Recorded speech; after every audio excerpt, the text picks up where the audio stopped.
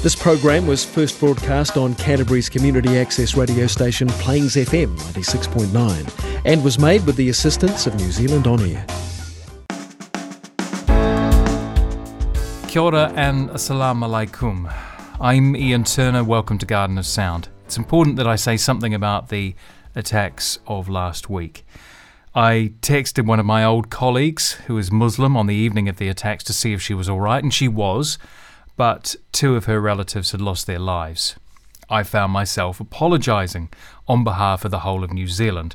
I was absolutely shocked that something like this could happen here to our Muslim brothers and sisters in the Garden City.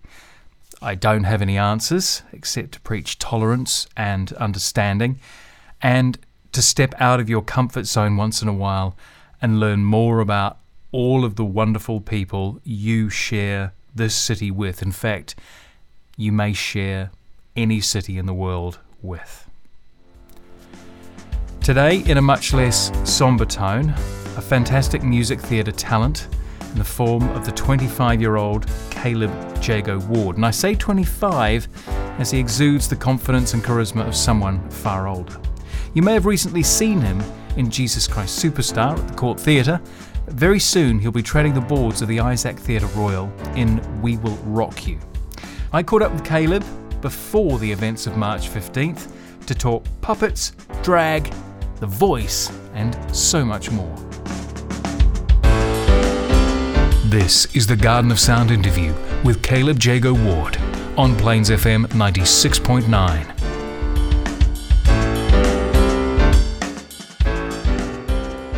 Caleb, can you tell me about the first time that music entered your consciousness?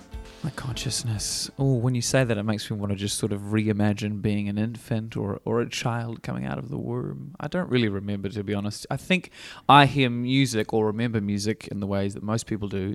If their parents played music, maybe they didn't and they were, deprived. But I can hear the music that my father plays, my mother plays, my granddad plays, because they all loved music. None of them sung or played. Well, my granddad did play guitar at the church, but he wasn't performing, anywhere really, just in the church. And that's my earliest memory. It's just on the radio. Mum was listening to Shania Twain and Lauryn Hill. Dad was listening to Boyz II Men and lots of R&B. Granddad was listening to the Beatles and any of that kind of like 60s British rock. He was there. So the sound was eclectic for me, and that's how I remember it. What was the music scene like in Wainuiomata growing up? Were the local bands doing things? If anybody who's listening knows what Wainuiomata is, that's definitely a joke question. It's close to Wellington, isn't it? I describe it, and if you look at it geographically, it's the appendix of Wellington. And I mean that, so if you look at it, it literally looks like an appendix, but also you could get rid of it. You don't really need it. Yeah. But I hear it's booming. I hear they're building houses there and it's cheaper to live there, but no music scene. Where I started in music was at the church, so the church for me is the centre of music, but Wainui is not the centre of music. So where did your musical education come from? Was there any formal education? No formal education, just listening once again, anything that my family played, and then being in the church. The music's live, you've got a band there and several singers. And I joined the church band because I was playing guitar on my own just at home, just, muddling around, learning chords, mostly to the Beatles songs. And then my first performance was in Wainui on like the back of a trailer at sort of like a Christmas in the Park situation in Wainui, and that's where I first kind of uttered words to an audience.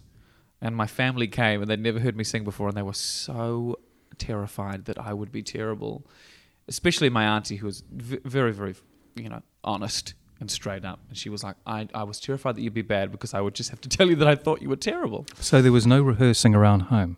No. And still to this day, like the formal education, I've had lessons with some great people in Melbourne, and that's singing as well.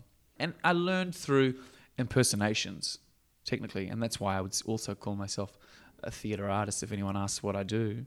It's because I feel like I can sing any genre. I may be wrong, but I'm about to do We'll Rock You, and I performed with the Ten Tenors, and they got me to sing classical and 15-part harmonies that I was like, I don't know what I'm doing, but That very first performance, you're on the back of a truck or a trailer. Yeah, What was the reaction like from the crowd? Oh, I don't remember. They enjoyed it. It was just a little community thing, and they were happy to be there and happy to be entertained. And it's Christmas time. But no, my family were delightfully surprised. They seemed to enjoy it. So that reaction, at least, did that inspire you to sort of carry on and do more?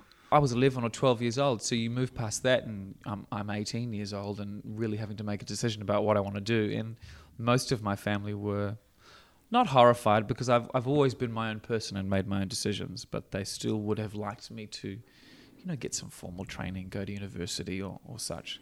But no, I felt an inspiration in myself through music and my own relationship with music.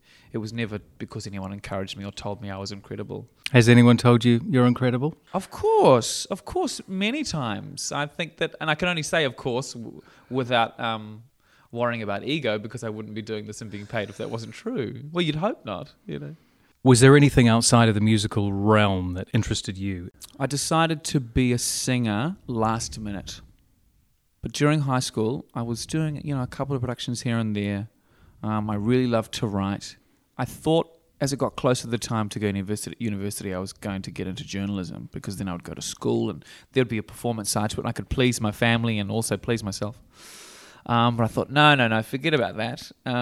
When I was 16 or 17, I was at Youth Parliament representing Ōtaki, the member Nathan Guy, the National Party.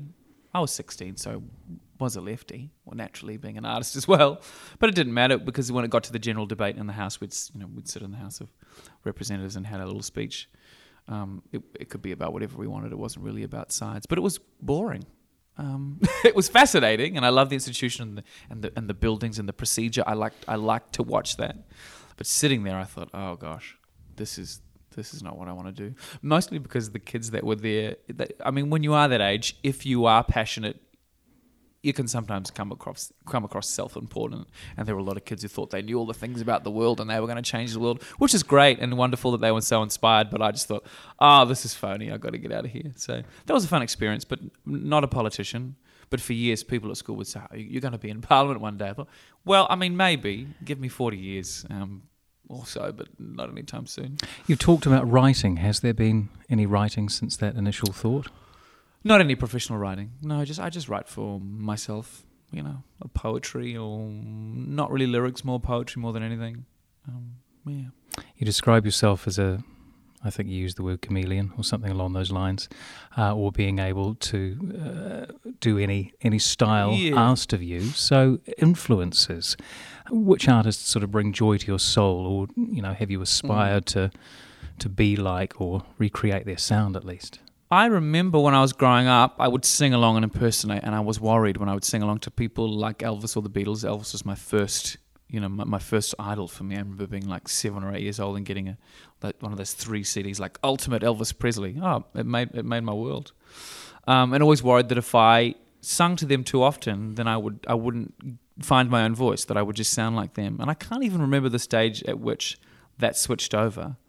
But now I feel that when I listen to recordings that I do, I just hear blends of lots of different people, but it's still Caleb. So I've never tried to emulate anyone's sound. I don't feel, although people listen to my voice and might say, oh, you sound like this or you sound like that. But generally people have said to me that I just sound like Caleb, which is a good thing.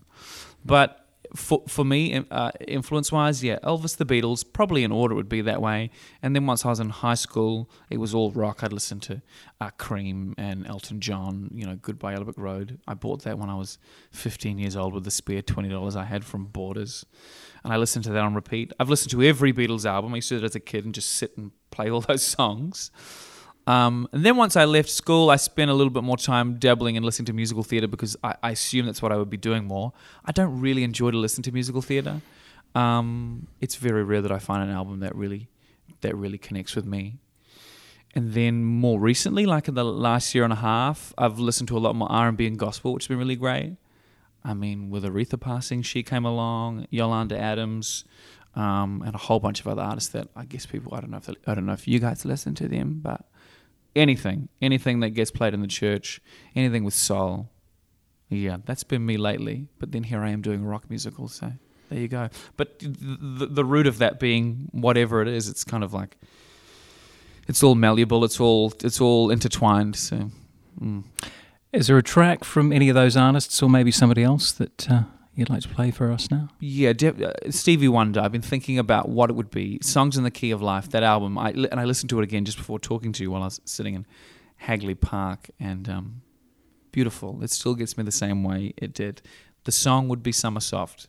It's a song written about seasons, but then he relates it obviously to people he knows and to love. So, nature and people intertwining are beautiful.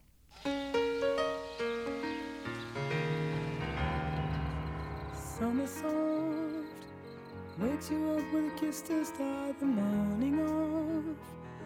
In the midst of herself playing Santa Claus, she brings gifts through her grace.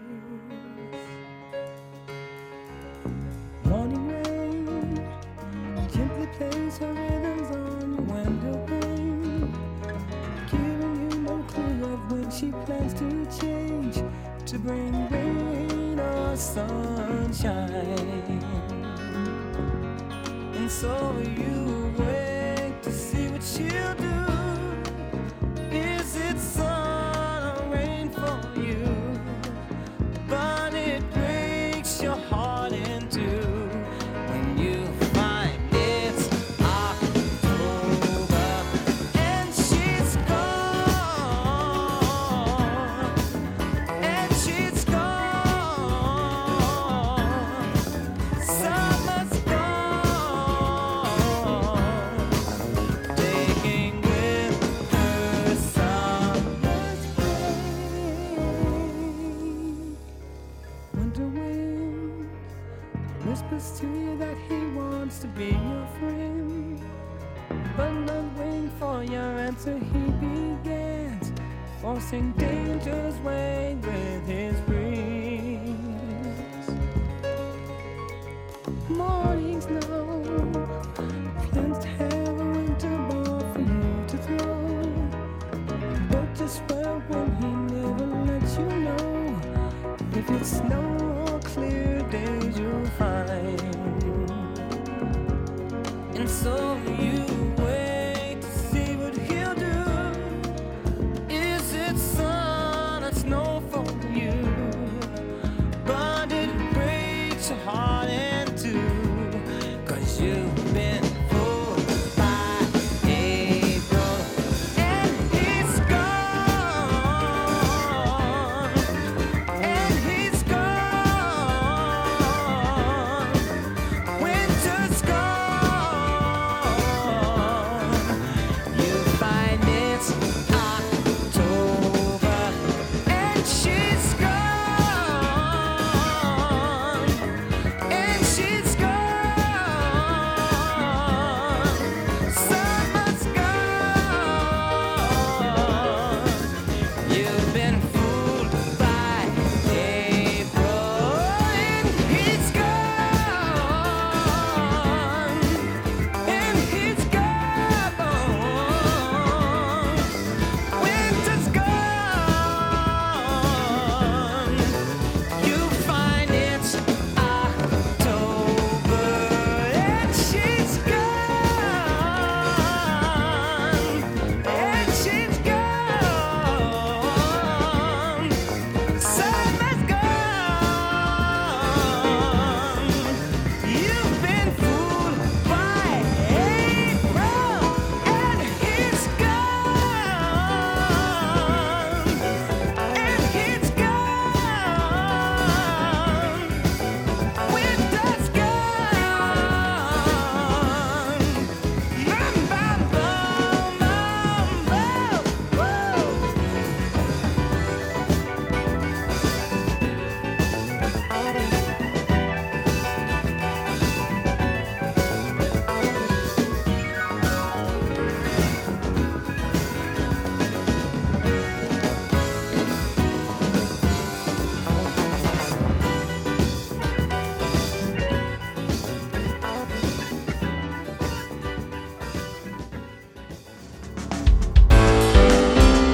This is the Garden of Sound interview with Caleb Jago Ward on Plains FM 96.9. We all know that feeling.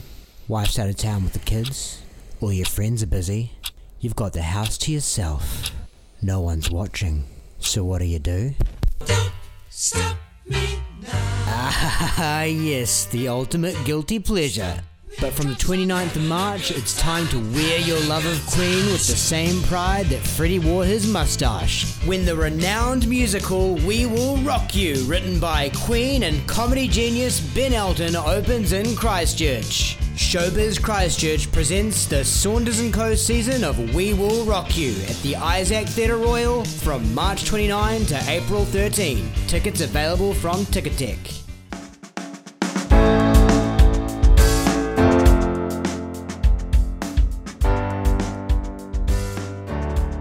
This is the Garden of Sound interview with Caleb Jago Ward playing Galileo in the upcoming production of We Will Rock You. That's me. I want to talk about gigs that you've been along to. What was the first concert you attended? The irony about what I do is that people ask me, what concerts have you been to? And I say, not many. Let's take teenage Caleb. Did Did he see anything? No, but he did. He saw this one performance that I will never forget. 11 or 12 years old at the Michael Fowler Centre, Tommy Emmanuel played. Gorgeous. I started to listen to him because my granddad played guitar, and that was my inspiration to learn, and I picked it up. And then we'd start to go to guitar stores, and I'd look at all these beautiful instruments, all made out of different kinds of wood and abalone and cedar and whatever else, all these words that I don't even think about anymore because I don't really look at guitars. But it was kind of like a car magazine to me. I'd look at these guitars and think, they're so beautiful. So I became quite enamored with Maton guitars, which I made in Australia, and were to some people most famously played by Tommy Emmanuel. So there's just this one man on stage with his axe. It's tiny too, this model of guitar he had. And the single spotlight, and the sound that he got out of that guitar was just, I'd never heard or seen anything like it. And in fact, I haven't again, is the crazy thing about it. I haven't really seen someone work an instrument quite like that. It just became a part of his body. It was like he was singing through what he did with his fingers. And I do remember crying, just sitting there as an 11 or 12-year-old crying and being ashamed to be crying. I'm sitting next to my granddad who's bought the tickets for us, thinking, why am I crying at this concert? Nothing's really happening. There's no story, right, that I can tell or that has been portrayed to me any other traditional way through television or however else. But as I know now, as a 25-year-old, he absolutely was telling a story. I just didn't understand that. But I will never forget that concert because of that feeling that I had and the way I was able to understand without understanding at the same time, if that makes sense. Any other particular tracks which draw that emotion out of you? Even just mentioning Songs in the Key of Life, yeah, those are the kind of tunes that are so simple melodically in the way they're arranged. They kind of feel like jams, especially on that album. I just feel like Stevie Wonder just sat in a room, with his brothers and sisters, like, come one, come all, and let's just make music, and that's what it is, right? And I feel like, I'm sure that for Tommy Emmanuel, he had a set list and he knew what he was playing, but because it is just him too, he can take liberty with that and just play it however he wants any night and give you the emotion or the betrayal that he wants. But I can't think of a single song that makes me feel that same way, because that was a pretty special feeling. Going back to the shows, any particular pieces of music theatre? You say you don't listen to them, but you must have seen a few shows in your time. Yeah. What's your top show? Or at least the best performance you've seen of a particular musical? Oh, okay. Because top show for me would be, and it's contemporary, but Dear Evan Hansen is one, which seems to be making waves in the contemporary scene, which is super cool. It's cool seeing a lot of kids who are my age and younger being really drawn to musical theatre through the pop medium, which some people don't agree with. Let's keep it classical, but hey, when I went, it was the youngest theatre audience I've ever seen in a theatre. It was incredible, and everybody was crying. Everyone. It was sad but magical. My favourite performance ever was a show I saw. This was 2017. I saw Dear Evan Hansen. I also saw Waitress, and I saw Jessie Mueller play that role, Tony Award winner. And I don't think I've ever seen someone perform on stage quite like the way she did. It was just very, very natural. It was as if she wasn't performing at all. She just embodied it. She was there. She sang the song. She moved around. She said the lines. But if you forget you're watching a show, that's when you know it's magic. And that was that for me. being on stage can be somewhat nerve-wracking, perhaps in a new production. Yeah. The audition process as well can be quite daunting. At times, yes. Have you had any sort of nightmare audition scenarios? Oh. Car accidents, perhaps Yeah. late, under the weather, ate something dodgy the night before. Well, just to let you know, we all get nervous, and the way I do that is by going to the bathroom. So always had an audition. I need to make sure the bathroom's close by. But no accidents, mid-song. We're not hitting a poo flat. No disasters, which is good. No real train wrecks, So no, Nothing you've walked out of and gone, oh, I absolutely blew it. Yeah, no, which is good. I've never blown it. Oh, I've never thought about that. That makes me feel really good. Although I do like to have a bad story. That's always fun, but I don't have one. What about on stage? Yeah, things not being there at the right time. The most immediate one I can think of is when I did Hairspray back in 2014, and we did that at Sky City Theatre. And there's a scene where Link Larkin runs on to save Tracy Turnblade because she's in prison. And I don't know what's happened, but whoever's pushed her prison on, she's in the standalone single prison, whoever's pushed it on hasn't latched the door. So I run on to say, Tracy, I've come here to save you. And the door is wide open. And so the audience starts wetting their pants. I get halfway through the line. I'm like, what are they laughing at? Because I can't quite see the doors open. And the door just slowly... And we have to wait a good 10 seconds for the door to close. And once the door is closed, we continue the scene.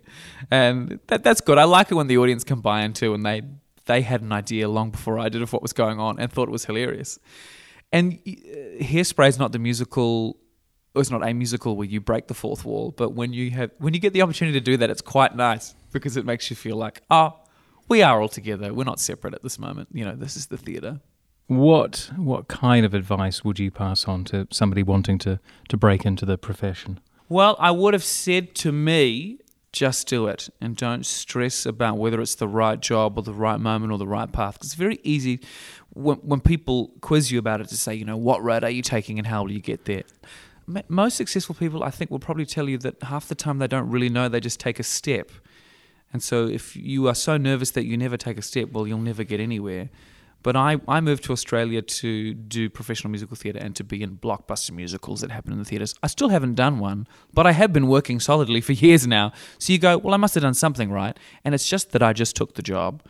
Are you a puppeteer? No, but I'll do it. Are you a drag queen? No, but I'll do it. You just say yes. And then what happens is, or what's happened to me, is that by doing each of these separate jobs, I've actually built a new identity around myself. Or just understood more about myself. One thing being in particular for me, like doing drag, was a real eye-opener to do with sexuality and how I see myself in terms of that. It's like I dress up as a woman, I have a bra and bikini on, and the way men might look at me on stage is just like, oh, they think I'm beautiful. Oh, they want to touch me? You go, what, how is that? Because as a boy undressed, they wouldn't notice me, but all of a sudden I dress myself in a certain way, or I pick a certain persona, and people treat me differently. It's like, oh, there's power in how we choose to present ourselves. But I digress. Each and everything that I have done and said yes to hasn't been a mistake. I've been a part of bad shows, and shows you kind of think, I wish I never did that. But there's always something from an experience you can take away. And I say, look, life is difficult without theatre, without music. Like, if you can find solace in that, then you should hold on to that. And that's what I try and do with every job. Even if the show's terrible, I meet great people. If the people are terrible, that can happen too. At least the show was great and taught me something. So, but don't say no. Don't sit around, oh no, I won't take that. I'm just waiting for the right moment. I want to hear more about the shows, but before that, have you got a favourite track that you've kept with you always, something you've always enjoyed and loved? Always loved. From the White Album by the Beatles, the song Martha, My Dear. When people ask me about the Beatles, because I'll talk about it and say, I love that band. Well, what song do you like, aside from whatever they know, which would be Help or Yesterday or one of those classics?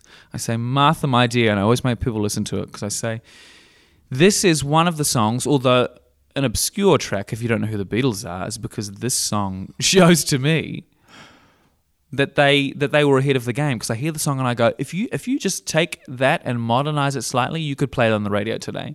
The horn arrangements, the guitar melodically, I'm like, this is like British pop. It was happening way early. I think that's really cool. when I hear it now, I still go, yeah, that's great.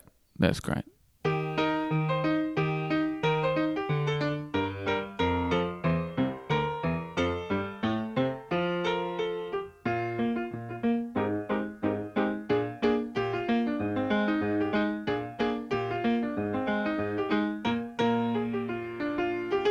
Martha, my dear, though I spend my days in conversation, please remember me. Martha, my love, don't forget me. Martha, my dear, hold your head up, you silly girl. Look what you've done.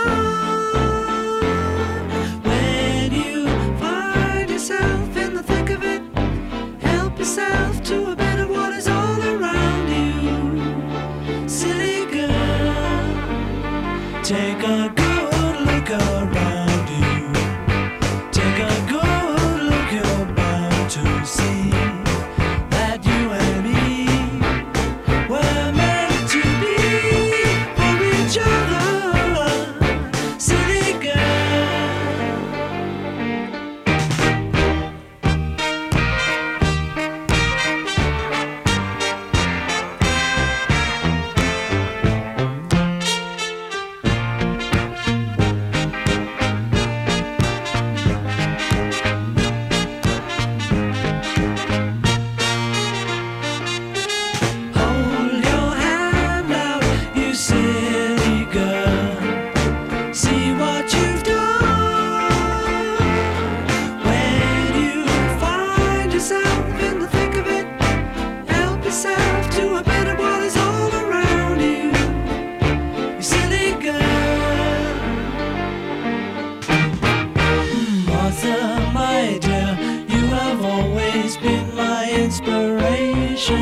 Please be good to me, Martha, my love.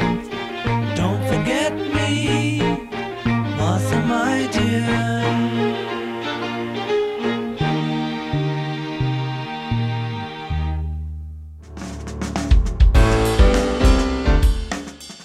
It is competition time. This is your chance to win an A-Reserve pair of tickets to We Will Rock You, opening March 29th at the Isaac Theatre Royal. To enter, just head to gardenofsound.nz and click on the We Will Rock You banner on the front page.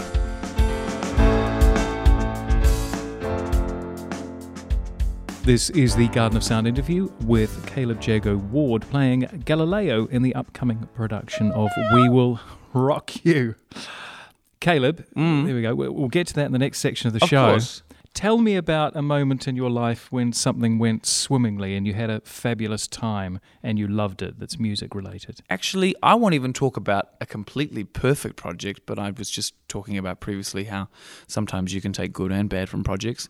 Jesus Christ Superstar, which I just did, wonderfully rewarding, like so rewarding. And this was at the Court Theatre in Christchurch? At the Court Theatre, just last year, the summer season, I played Judas. Now, it's a tough role. It's one of the biggest vocal roles for a man in musical theatre, or just full stop. And within that, a story that is so dark, it was really emotionally taxing for me. Now, I knew that before I went in, but I was excited to do it, and we built this show that I was really proud of. But as it went along, it was one of those things where, if people ask you, are you loving the show? Like, do you want it to go on forever? You say, I'm loving the show, but I'm ready for it to end. The reason being, the story was incredible to tell, and you don't often get an opportunity to sing a score like that and to hold an audience the way we were able to. But after the show, I would just be knackered, and all I could really do during that season was do the show. And I think about people who do these seasons on Broadway, and this show has been on Broadway, and I don't know how long it was on for, but I assume it was for a couple of years at least. And I just could not imagine singing this role for 2 years straight. I couldn't imagine singing this role for 3 months straight. What happened? I ended up getting sick towards the end of the season because someone got strep in my house, so it just went around, and I didn't get to do the last 2 shows in the end. So it's just like, it's a big one. Although there have been other shows that I've done where I've gotten sick, and because it's not so demanding, you can go on and it's fine. You're just hitting it. And a top note of A, if anything, but when you're getting into season Ds, it's like, they weren't there. The other one that I absolutely remember was Priscilla, Queen of the Desert. I could do that show again and again. So Jesus Christ Superstar, couldn't do it forever. Priscilla, the Queen of the Desert, could do it forever. What a joy. What a joy of a show to do. And I did that with Norwegian Cruise Lines, and we did that through Europe and the Caribbean. The audiences in Europe they received it very well. The audiences in America had very different ideas. We came out of Florida. A little more puritanical. Yeah. Well, that's tough. A lot of people walk out and... What did they think they were booking into? I really don't know. But they made complaints about us. We were promoting the gay lifestyle and all this sort of thing. And we thought, if you want to leave, you leave. That's fine. But some people did stay through till the very end with their frowns on their face. But then there were quite a few people who you did notice a change, which was nice. But they would always walk out in my number because I came from the roof in this diamond ring wearing a dress, and then the dress was torn off me by these 4 men, and I'm wearing these thigh-high boots and a corset and undies, and they were like, okay, well, this is the gayest thing I've ever seen, and I'm leaving now. I do have to ask, just taking it back to Superstar, yeah. Who's your favourite Judas? Who's your favourite person? John Stevens. Yeah. It wasn't until I heard John do it that I thought I want to do this show. Before that, I thought, this is a bit cheesy. This is a bit naff. We watched the film when I was in primary school. I don't even remember what happened, but I don't remember being impressed. But yeah, John's voice, man, and then Farnsey as well. I love John Farnham. So to have them together in one show was like, yeah, don't get much better than that when it comes to rock and roll. That was pretty cool. You were also on The Voice in Australia. Was I? Yes. I forgot about that. It was so long ago. I do believe. Yeah. I do declare. What did you take away from that television program? Because it's not a music contest, is it? It's a television program. Yeah. It's a television program. I didn't take away a lot because I left my money there and my soul. So, is that too honest? Lots of people have asked. Please explain. I know. Lots of people have asked me about this experience. Naturally, because it's a thing. Yeah, it's and television and it's commercial, and people that don't even understand what I do as a job suddenly feel like they understand what I do because I was on a television show. What did it do for you? What it did for me is it made me realize the kind of thing I didn't want to do. And what I didn't want to do was to put myself in a situation, or what I realized I wouldn't do after that, was put myself in a situation that was so vulnerable when I didn't really have a clue about what I wanted to present. How old were you when you did the show? I was 22. I turned 23 on the show. So I had you have a sense of who you are at a kind of base level. Like, oh yeah, I'm the guy that sings rock songs. I like to have a bit of fun. I like to make people laugh, and there's all that.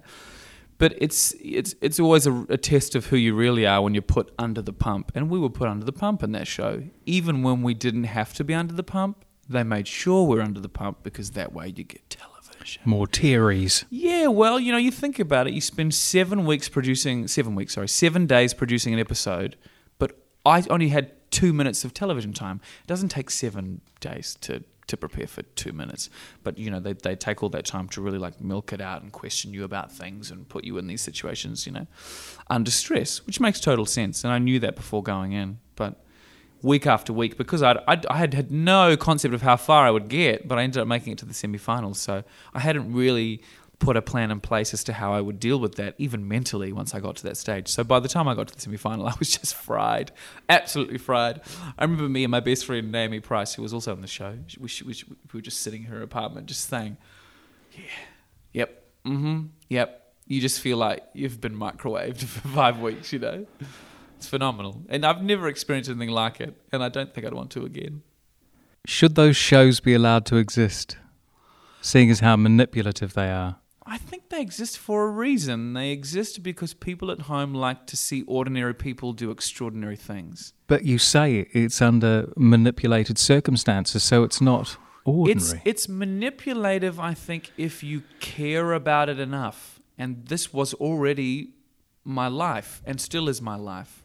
My job, who I am as a performer is a product, but is also me. It's that weird balance between the two. But if you're just, some baker from Wollongong, I mean, you're happy to go home to your baking once you finish the show, and everything you get from the show or is taken away from you doesn't feel like much because these things don't matter to you, right?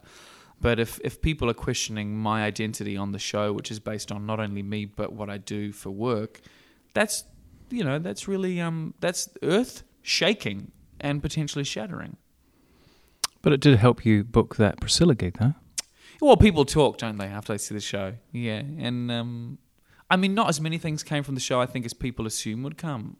In fact, I thought more would happen, more people would talk, more people would, call out my name, but it didn't really happen. It just meant that you were just present in their minds, so that if you were to reach out to them, they'd go, "Oh, of course, you were that guy who was on television." Whereas usually you'd reach out and they'd say, "I'm sorry, who are you?" It just gave you the one-up in that sense. So anyone who wants to do those TV shows and thinks they're going to be famous, you will not be famous. Unless you're just the anomaly. There's one in a million that does that thing, and then, boosh, their star skyrockets. Was there ever any desire to do anything original? Always there is. Always there is. I'm not the best writer.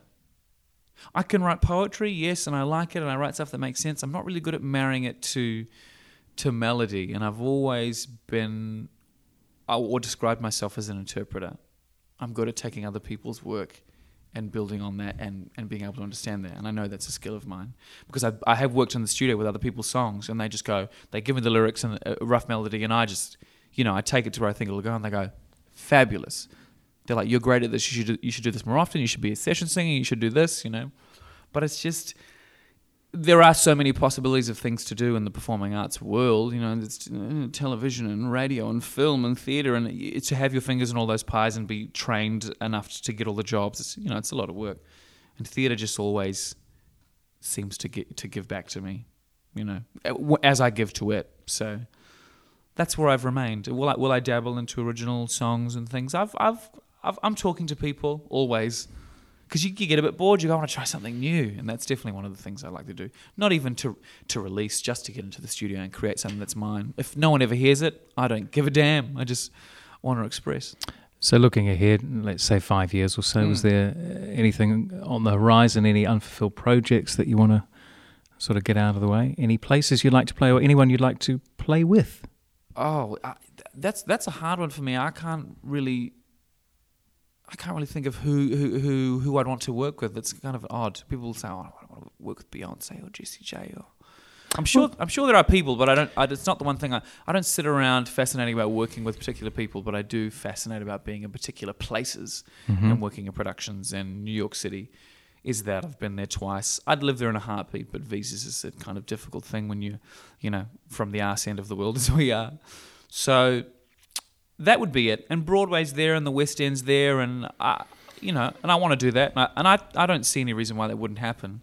It's just a matter of getting there and making that work. Any particular shows that you'd like to try your hand at? Priscilla again is definitely a show that I want to do. Rent, which is the courts just announced that, which will be great, and they better call me up. Dear Evan Hansen would be great as well, because I love that score, and I'd sing that. I think it's time to hear perhaps a studio recording of something that you have done. Is there anything you would like to offer to us? Yeah, when we would learn a new song each week for The Voice, we'd do a studio record. And that was great fun. I enjoyed that. We got about an hour each week to do that. And one week, Delta gifted me this acoustic arrangement of "I Believe in a Thing Called Love," which is the song by The Darkness. The Darkness? Yeah. Yes, okay. The feeling that you're making me feel. Well, no, it's slow. It's a piano ballad with violins, and it was crazy. I didn't realize how beautiful the lyrics were until this kind of arrangement opened up those the meanings of those. So hopefully you'll get a sense of that when you hear it.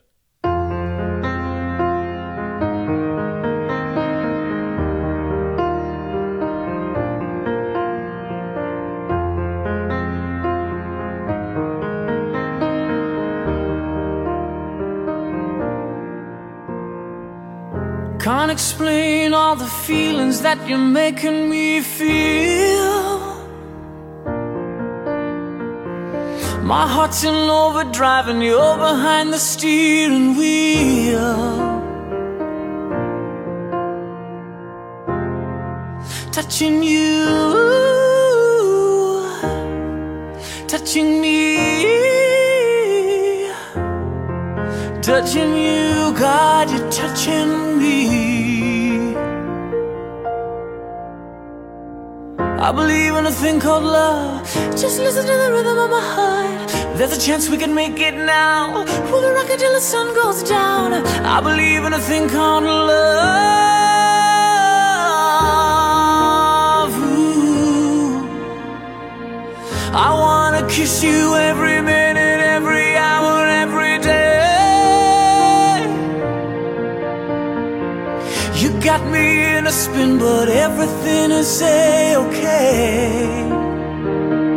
Ooh, touching you, touching me, yeah. Touching you, God, you're touching me. I believe in a thing called love. Just listen to the rhythm of my heart. There's a chance we can make it now. We'll rock it till the sun goes down. I believe in a thing called love.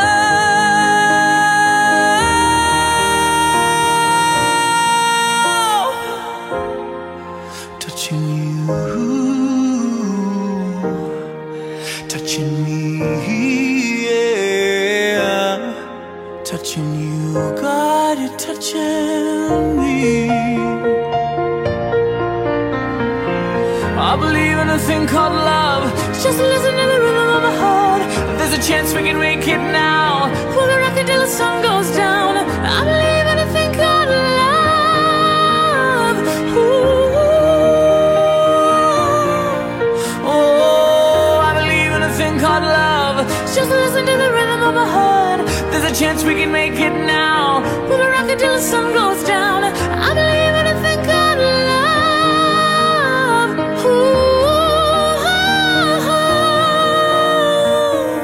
I believe in a thing called love.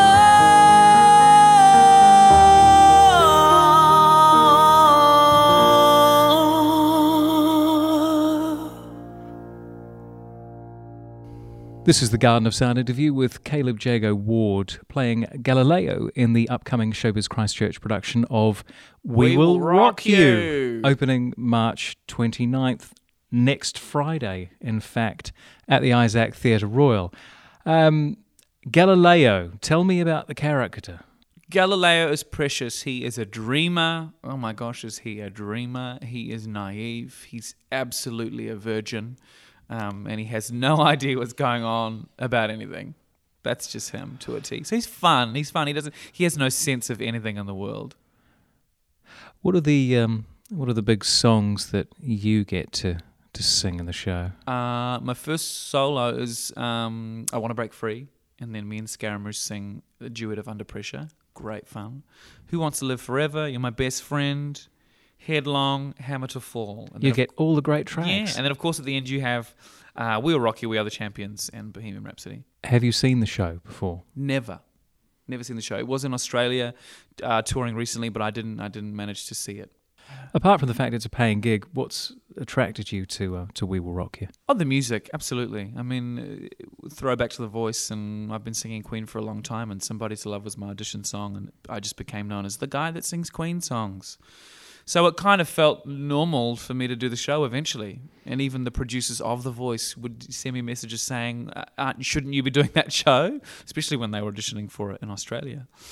Yeah, the music. I didn't really know much about the story. I'm learning it as we put it together. The story isn't incredibly in-depth, but there's enough there to carry you through the songs and hopefully make you laugh. And that's kind of the point of it. It's not anything heavy. It's not Shakespeare. Freddie Mercury or George Michael for Somebody to Love? Yeah. It's Freddie Mercury. Look, I love George Michael. I do. Actually, what I do like George Michael doing is Don't Let the Sun Go Down on Me. Beautiful. I actually think he does that better than Elton John, but I don't think anyone does Freddie Mercury better than Freddie Mercury. Not even me. I think the biggest question I've got to ask you of this whole interview is what is your favourite Queen track and why? It's a hard one again. You know, in my 7th form year, instead of studying for any of my exams, I watched all 3 or 4 seasons of Avatar: The Last Airbender and every album of Queen's.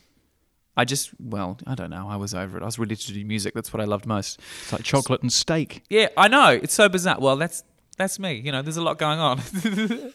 All different kinds of things watching and listening to. But yeah, every album of Queen's I listened to because I just loved his voice and what he did so much that I want a taste of history in terms of what they've done. So I know a lot of the obscure tracks, and it's a tough one. It's between Seaside Rendezvous and One Vision. Now, Seaside Rendezvous I love because on the album Night of the Opera, it just seems so out of character for the rest of the album, which, you know, it opens with Death on Two Legs, which is him digging a grave for his record label, and you can just hear that in his voice. And then a couple of tracks down the line, you just get this sort of like kazoo bell ringing, once again, what people assume we do, wearing maracas, wearing feather boas. That's that song. I think I'm going to have to go with One Vision, though. I've thought about it. I was listening to it again just the other day, and you feel it in your loins, for lack of a better word. Just that guitar riff and the words, and that kind of song to me embodies what rock is about. If you don't feel it, then it's not rock and roll, baby. And also lyrically, you know, just so beautiful about everyone being one. And Fried Chicken. Fried chicken, also my favorite thing in the world. That's the only reason I go to America so much. Fried chicken. Oh, I love it. Caleb, I hope you have an absolutely fantastic season. It's been wonderful you. talking to you today on Gardener Sound. Cheers.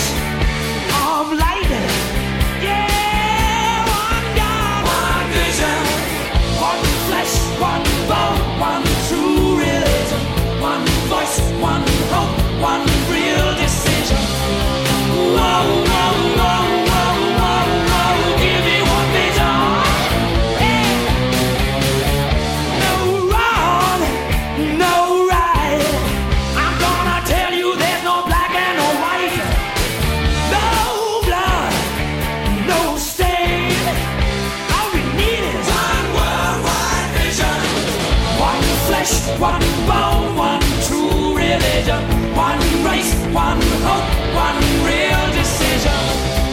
Whoa, whoa, whoa, whoa, whoa, whoa, yeah, oh yeah, oh yeah. I had a dream when I was young, a dream of sweet illusion, a glimpse of hope and unity, and visions of one sweet union. And in my heart it shows. Look what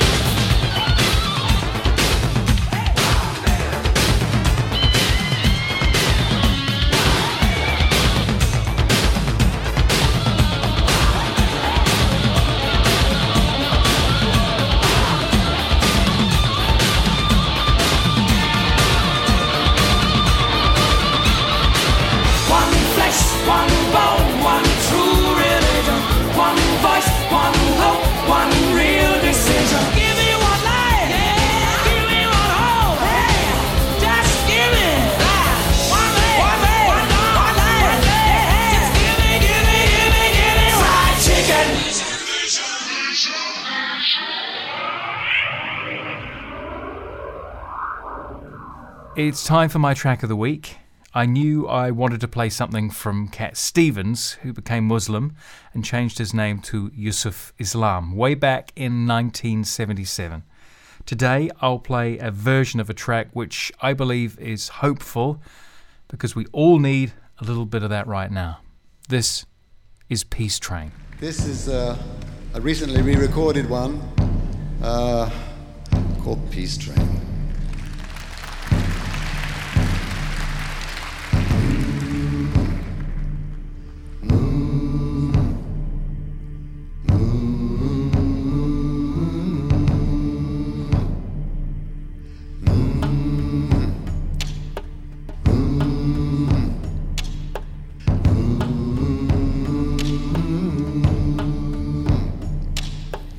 I've been happy lately, thinking about the good things to come, and I believe it could be something good has begun. Well, I've been smiling lately, dreaming about the world as one, and I believe it could be someday it's going to come. Someday it's going to come. Come take me home again. Come on the peace train. Someday it's going to come.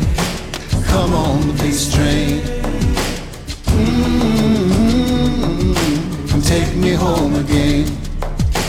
Peace train sounding louder. Light on the peace train. Come on the peace train. Isekaya. Isekaya.